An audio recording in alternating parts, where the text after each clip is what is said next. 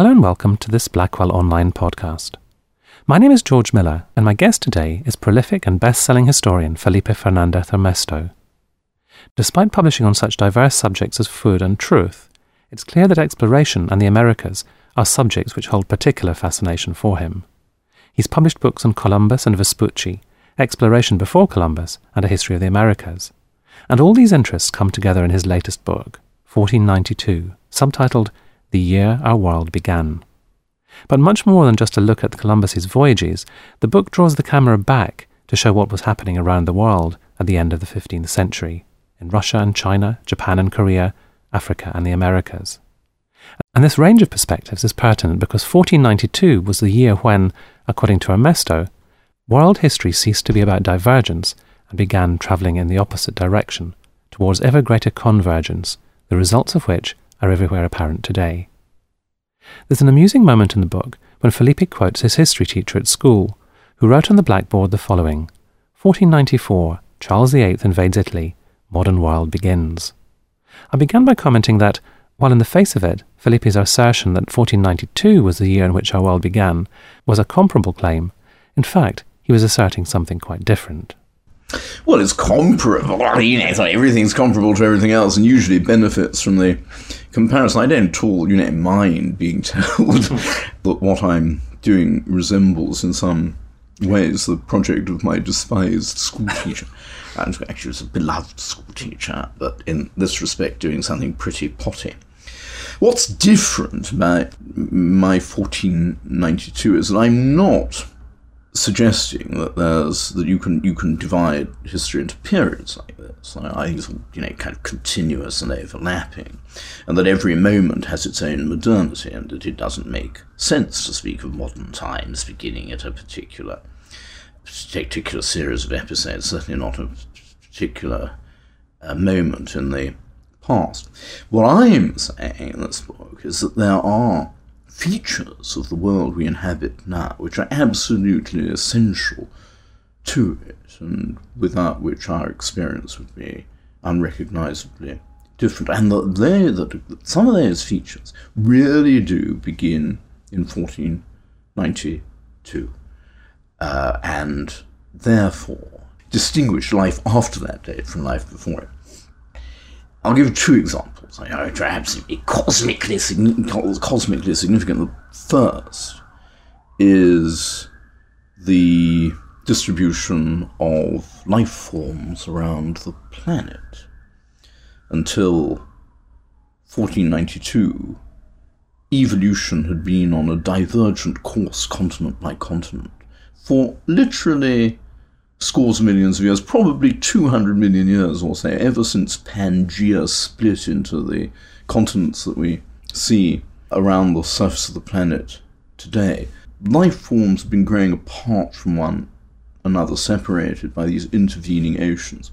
1492, people begin traversing those oceans. No one had significantly been back and forth across the Atlantic or the Pacific until that moment. There have been very modest and tentative voyages across the North Atlantic, and in the High Middle Ages there possibly might have been, the odd trans-Pacific voyage almost by accident, but nobody established regular communications to and fro across the oceans of the world until Columbus did it for the Atlantic, strictly speaking, in 1493, because he didn't find the route back until 1493, and he didn't even find the best route out until 1493. But, roughly speaking, we can call it 1492, and that's when this worldwide exchange of biota begins, which recasts evolution on a convergent course. There we now have the same life forms, the same plants, the same animals, the same microbes, all over the world in comparable climates.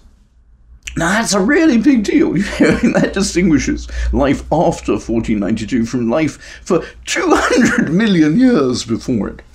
And my second example is the world distribution of, what people now call civilizations, or which are perhaps better said to be religions. In 1492, as every schoolboy knows, the last Muslim-ruled kingdom in Western Europe is expunged when Ferdinand and Isabella conquer Granada. And in the same year, the victories, rather less known episode, the victories of Muhammad Turai Askia, who conquers the empire of Songhai, guarantee that Islam is going to colonize sub-Saharan Africa, the forest belt beyond the Sahara. And almost at the same time, you get Christian missionaries converting the rulers of Congo, and Columbus going to America. So the world distribution of what become world religions which previously had really been confined to their environments of origin, suddenly in this year overleap those environmental boundaries and become established. Pretty much, the world map, the distribution between Christendom and Islam becomes predictable at that moment. You quite strongly contest the assertion that some Renaissance mindset has come into being. You argue for continuities of much older medieval chivalric modes of thought right into this period. Yes, I don't know whether my real source of inspiration is the truth or a kind of abhorrence of saying familiar things and predictable things. But I've certainly convinced myself that the Renaissance is basically a load of rubbish, and I would much say the same thing of the Reformation. I suppose that's where I really part company with my old school teacher who wrote Renaissance, beginning of modern times, because I don't think the Renaissance, such as it was, made very much difference to anybody. I see it as an acceleration of a really quite long-standing medieval tradition of looking back to classical antiquity for models of thought and behaviour, and the culmination of a sort of long tradition of humanistic thinking and of refashioning the curriculum of education institutions in Western Europe in a humanistic direction. All that was going on. It had been going on for a very long time, and it would be going on for a very much longer time, but I can't see a moment which deserves to be called the Renaissance. Indeed, to that extent, I think most other historians would have to agree with me, because now if you look over the work of historians, the late Middle Ages are full of Renaissances. You've got Renaissances in practically every century from the 5th century onwards. And I'm also, of course, very sceptical about the importance of the Reformation. I dare say a lot of people say, oh yes, but Felipe teaches at Notre Dame's Catholic University, and of course he'd want to belittle the importance of the Reformation. But I mean, honestly, without any partisanship or there's no kind of any religious prejudices on this score. I think my views are shaped entirely by an objective, honest reading of the facts. All the things people have traditionally ascribed to the Reformation, the beginnings of capitalism and the decline of magic and the inspiration for the scientific revolution and the nation state, it's all nonsense. There's absolutely no connection between the Reformation and any of that. Alas, as a Catholic, I have to admit that capitalism is just as much a Catholic vice as it is a Protestant vice. It's a human vice, and you find it in a lot of very different cultural contexts. There's nothing particularly in Protestantism that predisposes people to be capitalists, and there's no deficiency in Catholicism which prevents people from being capitalists. Same is true of the scientific revolution. I mean, actually, most of the great scientific initiatives in early modern Europe were created, launched in the minds of people who were Catholics or who were indifferent to religions. Protestants weren't disproportionately represented amongst scientists by any means. A nation state, that's again basically there weren't really any nation states in any modern Europe anyway, but the autonomous sovereignty of the state is again a long-standing development, been going on for a long time, and owed everything to political culture and very little to religious culture. And I see the Reformation as part of a much bigger phenomenon. I mean, I think if you look at the world of the late Middle Ages and the 16th century, it's not so much divided between the Catholic and the Protestant, it's divided between the worldly and the godly. And basically the reformers, whether they were Protestant reformers or Catholic reformers, or indeed Orthodox reformers, were really all on the same side. They were contending with a world that frustrated them because of its lack of godliness. They were contending, with rural populations who are under-evangelized and riven with what we now call popular culture, but which they call superstition. And they were striving to communicate a more dogmatic awareness of Christianity to their inert and unsatisfactory and worldly fellow Christians. That's a really big story about religion in the early modern West, and our distraction by really sort of rather petty divisions between Protestants and Catholics has prevented us from seeing that. Well, one of the other events that you write about in 1492 was the expulsion of the Jews from Spain. You write about that as, in a way, enabling the golden age of Spain. Can you say what the connections were there? Yes, I mean, obviously, one of the reasons for writing about the expulsion of the Jews is that it gives me an opportunity to do what I wanted to do technically with the book, which was write a kind of travelogue, a book about what it would be like to accompany the travellers of 1492 who weren't just Columbus. There's also stuff in the book about a Korean shipwreck victim in China, an Italian merchant who crosses the Indian Ocean, and an Arabic or Muslim expulsee from Granada who crosses the Sahara. There are lots of these travel stories going on, and amongst the most poignant and intriguing are those of Jews who were expelled from Spain and who traversed the Mediterranean, just seeking somewhere to lay their heads. And you've got the great story of Judah ibn Hayat, who he's expelled from Spain. He's imprisoned in Tlemcen. He's plague-struck in Naples. Everything happens. It's a story of Job. I mean, he even likens himself to Job, and he ends up at peace in the Jewish community in Mantua. So there is a sort of appeal as a narrative device embedded in the story of the expulsion of the Jews, which greatly appeals to me.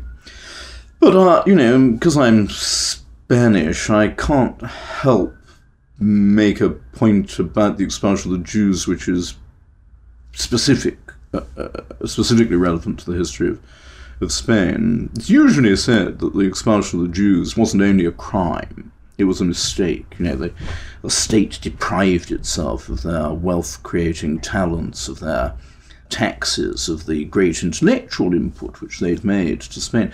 But what these views fail to take into account is that, of course, most Jews stayed in Spain. It was only the minority who refused to accept conversion to Christianity who were expelled. So that the total effect of this event wasn't so much to expel the Jews as to appropriate them and integrate them into the mainstream of Spanish life, to reclassify them as Catholics and enable them to become full participants in Spanish society in a way in which, by their own choice, they hadn't formerly been. I would say, like every religious minority, they cultivated their own identity to some extent, inhabited their own ghettos and so on. So you've got this great expansion of the world of Spanish achievement and intellectual endeavor as a result of the incorporation of all these Jews into it, who, it's just a fact of history that Jews are disproportionately represented amongst people of talent in almost every society in which you find them. And I suggest in the book that perhaps without this great infusion of Jewish brilliance into the Spanish mainstream, you wouldn't have had the golden age of Spain. You wouldn't have had the era of unprecedented and unparalleled, and alas, ever since unrepeated, flourishing of the arts and and letters, and just the magnitude of the importance and impact of Spain on the world that was true of the 16th and 17th centuries. And I do think the facts bear this out, because it's very common finding amongst students of Spanish art and literature in that period that a disproportionate number of the great achievers were of Jewish parentage or ancestry. Now, Felipe, I wanted to ask you about wind, because you say at one point that you think historians, I'm paraphrasing, but historians are very good at producing hot air, but they're not paying enough attention to wind. And I certainly, for one, hadn't realised just how important prevailing winds are in the whole history of exploration and navigation. And navigation is so important to the themes of this book that I'm going to ask you to say a little bit more about wind. I'm not an environmental determinist, but it's just an inescapable fact that for the whole of the age of sail, which is pretty much the whole of human history, wind is the biggest single influence on where you can go and how fast you can get there. And one of the things that makes 1492 a world-transforming year is that's the year that Columbus discovered, not America, he didn't discover America, as everybody is always pointing out, people had known about it, there were lots of people there. It wasn't that big a deal anyway, because, of course, when he got there, he was terribly disappointed with how poor it was. But what he really did discover was the way the wind system of the Atlantic worked. He decoded this wind system. And the wind system of the Atlantic is of such a nature that it leads the navigator on to the wind systems of the rest of the world. Once you find your way across the Atlantic, you find the westerlies of the South Atlantic, which carry you around the whole globe. That was a very great privilege for Europeans and European explorers. This is the causeway, it's the highway that leads them to the rest of the world and opens up the possibility of world-encompassing trade and imperialism, which becomes the means by which they establish, eventually, over a long period of time, at a cost of terrible bloodshed and misery, establish kind of world hegemony. Only the winds made that possible, and really only Europeans were in a position to exploit their full potential. Other great civilizations, the Chinese, the Ottomans, they were all in various ways cut off from access to the wind system of the world. So that's why Columbus's voyage is really of world-changing significance. Everybody focuses on America, but America's almost, sort of a minor part of a much bigger story. Felipe Fernandez Ernesto. 1492, the year our world began, is out now in hardback. You'll find full details on ordering the book at blackwell.co.uk.